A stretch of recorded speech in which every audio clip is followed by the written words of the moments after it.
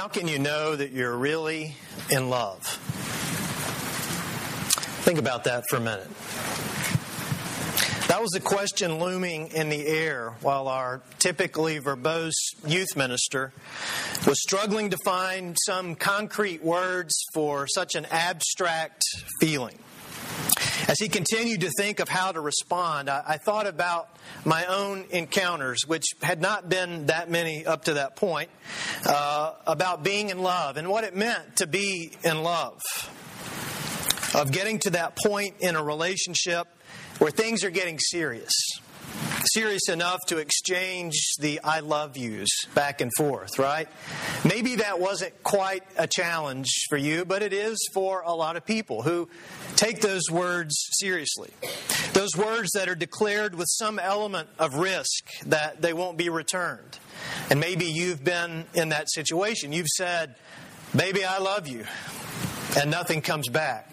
Or, "Thank you," as somebody once said to me. Kept waiting. What else? Thank you. What does that mean?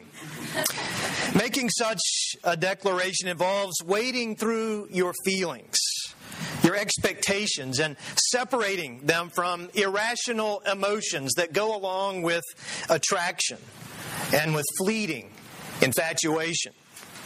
I heard it said once that being in love with someone is when you know that you know. Wow, what does that even mean? I mean, it's really not helpful, especially for guys who are usually driven more by infatuation and hormones than deep feelings of appreciation and adoration of someone else. I don't remember finding our minister's response about falling in love especially helpful either. It certainly wasn't memorable. We all left our group that day with the mystery of love unsolved. And while it is difficult to describe love definitively, and I remember asking my parents this one time when I felt like my heart was breaking over some girl, well, what does it really feel like? And they too struggled to find the words to describe it. They knew what it felt like, but they weren't exactly sure how to completely describe it. But basically, we know love when we see it, right? If anything, it is found more in actions than it ever is in words and in descriptions. And that's certainly true when it comes to God's love. Not only God's love for us, but our love for God. And while we often struggle with defining or describing our relationship and love for God, or even more so, God's love for us, we remember this time of year that God went beyond words of love to actions. God illustrated love for us in such a powerful way that we should never, ever have to wonder about how God feels about us. We do, however, wonder at times, don't we? Maybe recently in your life there was something that took place or happened that made you wonder if God really loved you. You've heard the proclamation of it. You've read it in the Bible. You've heard it from friends. And maybe you've even known it in the past. But you got to a point in your life where you felt it no longer. And we do at times wonder about it. The people Isaiah addressed with the words that we've read and that we've heard here this morning. And I encourage you to keep your finger on that page and to keep it open in Isaiah 61, that you could continue to think and to read these words. But they actually had some pretty good reasons for wondering about God's love. Captivity, humiliation, physical and economic loss, injustice, and pressures that go along with rebuilding their lives and nation. It kind of sounds familiar, doesn't it? Those issues that they had while they were in exile really are still our issues today in so many ways. We may not be in exile, But we know all of these things, even in our own society. They are on the front page of our papers. They are at the top of the news as it is breaking and coming to us. There are all kinds of signs around us that we have these struggles and these problems. But the God they once knew, who had protected them, now seemed extremely distant and possibly even non-existent. And it was still hard for them to get beyond their days of exile. Like an orphan who finds it hard to ever forget that feeling of abandonment. The unconditional love they once knew from God now just seemed quite the opposite, that there were some strings attached, that God didn't love them unconditionally. God had loved them once, they reckoned, but obviously no longer did. They couldn't see, they couldn't feel or experience it in the darkness of their long night of exile. The pain and the suffering of their new circumstances in life must have been God's doing, they came to believe. God was mad at them and was punishing them as a result. Why else would these terrible things be happening to them if they didn't deserve them? Why else would God no longer answer their prayers and save them? And they cried out to this God they were beginning to no longer believe existed. Isaiah, fully aware of their thinking and in a place where God could use him, he would bring a message to counter their conclusions about God's love for them. As he declared about himself, and you could read right along, "The Spirit of the Lord has anointed me. He has sent me to bring good news to the oppressed, to bind up the brokenhearted, to proclaim liberty to the captives and release to the prisoners, to proclaim the year of the Lord's favor." Do you remember hearing those words in the New Testament? If you look in Luke chapter 4, you see that this was Jesus' first sermon. As he was at home in Nazareth, he went over and picked up a scroll and began to read it. And it was the same portion of Scripture from Isaiah. And as Isaiah said these things about himself, Jesus said that they were true of him as well. He was God's messenger, this Isaiah, that God had not forgotten them and was already at work in their circumstances, providing comfort right in the midst of their present pain. And note the present tense words that are here, but don't circle them in your brand new Pew Bibles. But words like "is upon me." Isaiah was not speaking just of something in the future. He said, "The Spirit of the Lord is upon me right now, today, in the midst of all of this, and has sent, has clothed me with garments of salvation, and has covered me with the robe of righteousness." Again, all of this was something he already knew existed, that God had already provided for him in the present circumstances. But Isaiah was also God's messenger, that God's love for them would continue into their future. It was something that was coming to them as a promise for days ahead. And so Isaiah shifts his words from being about the present to the future.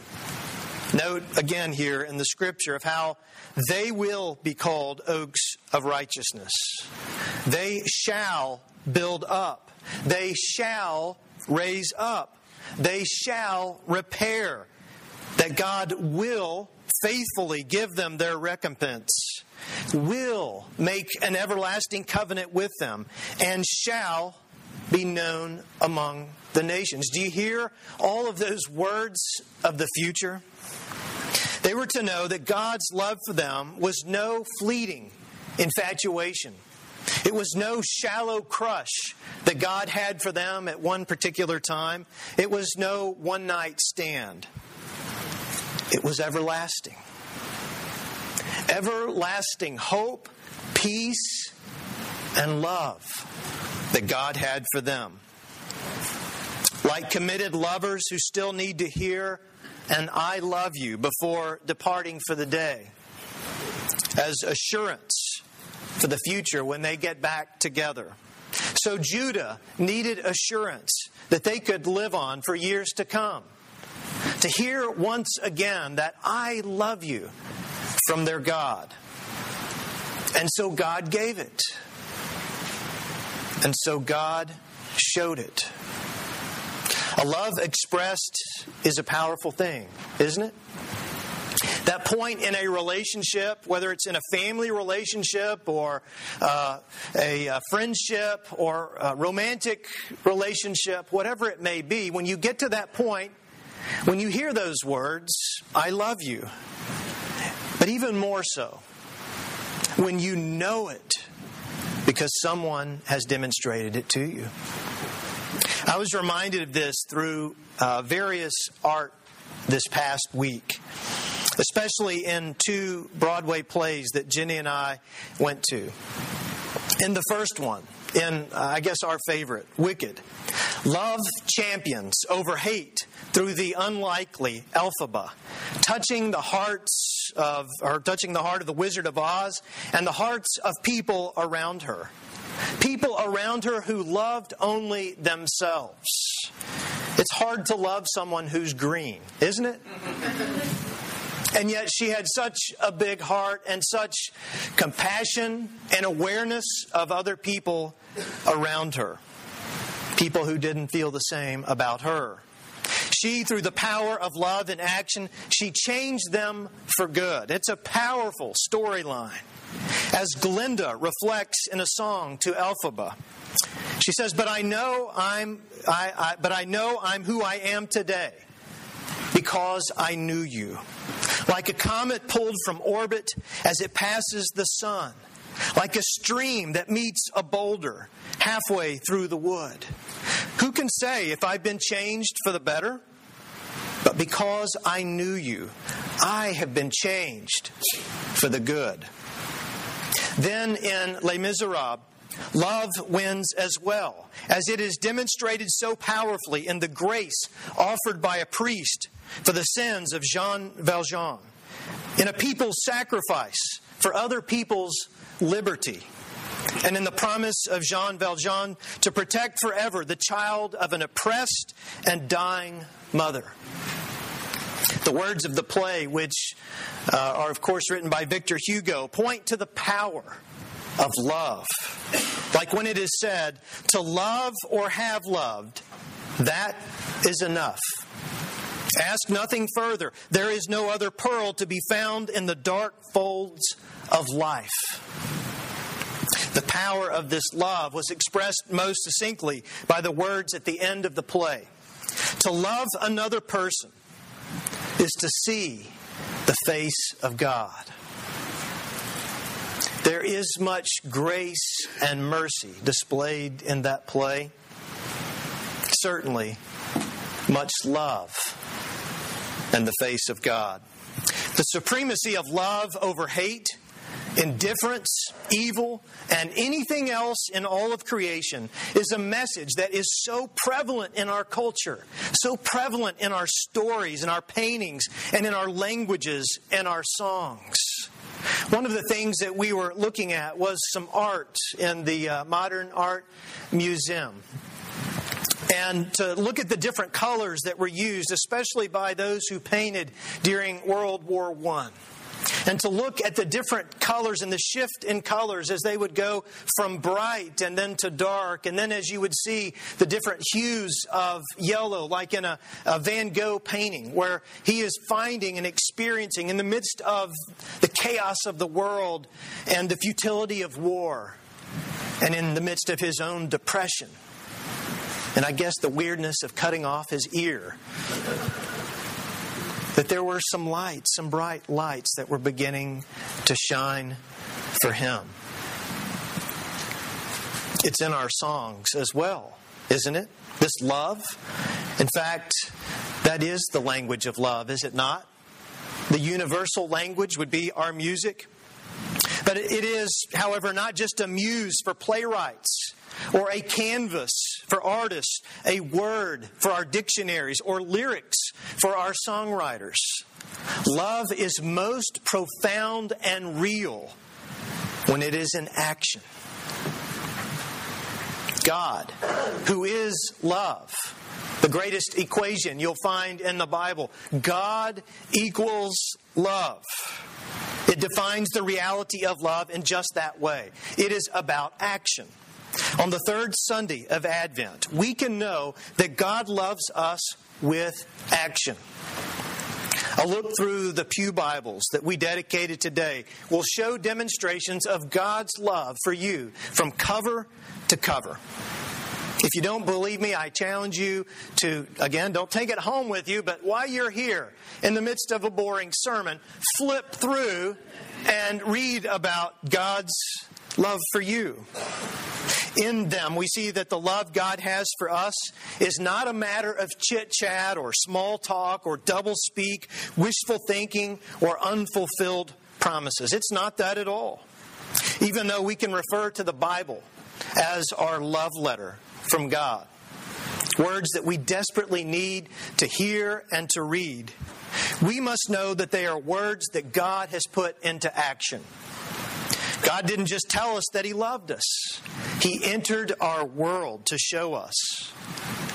God didn't just use flowery adjectives to describe His feelings for us. He became a verb and lived a while among us, inserted right into our fragmented lives to make us complete. You and I can experience this love in our present pain. I don't know what pain you may be going through right now, but I can imagine that you have some. We all have pain. Some pain that we choose to allow others to see, and some that we hide deep within us. Some that we know what to do with, and other pains that come along that we are completely clueless about, seeing no way to provide any relief. But this love comes to us, like Isaiah to his people, as good news when we are oppressed, as healing when our hearts are brokenhearted, freedom when we are in captivity, jubilee when we are in over our heads with debt. And guess what? This year on the Jewish calendar, this is the Jubilee year. And again, I invite you to look in your Bibles to find out what that's all about, and to experience the freedom and the understanding of what that meant for them and what it could mean for you today as well. But also justice when we are robbed, and comfort when we mourn, as we do more strongly this time of year, it seems, than any other time. This love is an active verb, arriving to you as a garland instead of ashes, gladness instead of mourning, a mantle of praise instead of a faint spirit, reconstruction where there is destruction, and with the clothing of salvation for the nakedness of your condition. And if we aren't sure about our future, of how God will respond to us there, then we must spend some more time counting the shalls and the wills of this Scripture. As Mary, Mother of Jesus, sang so beautifully in her Magnificat, as we refer to it there in the Gospel of Luke. God's actions of love for the world are a kept promise.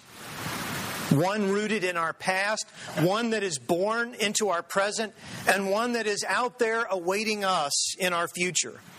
And we can't help but rejoice with Mary as love enters our world. She couldn't keep it quiet.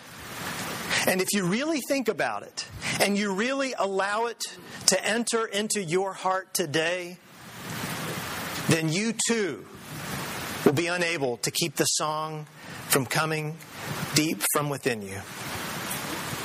God loves you. The words of the Christmas carol, Silent Night, which we will sing, I'm sure, on Christmas Eve. These words express the actions of the arrival of this one who loves us so well, of one who spent his life in the action of love. Silent night, holy night, Son of God, loves pure light. Radiant beams from thy holy face with the dawn of redeeming grace. Jesus, Lord at thy birth. Jesus, Lord at thy birth.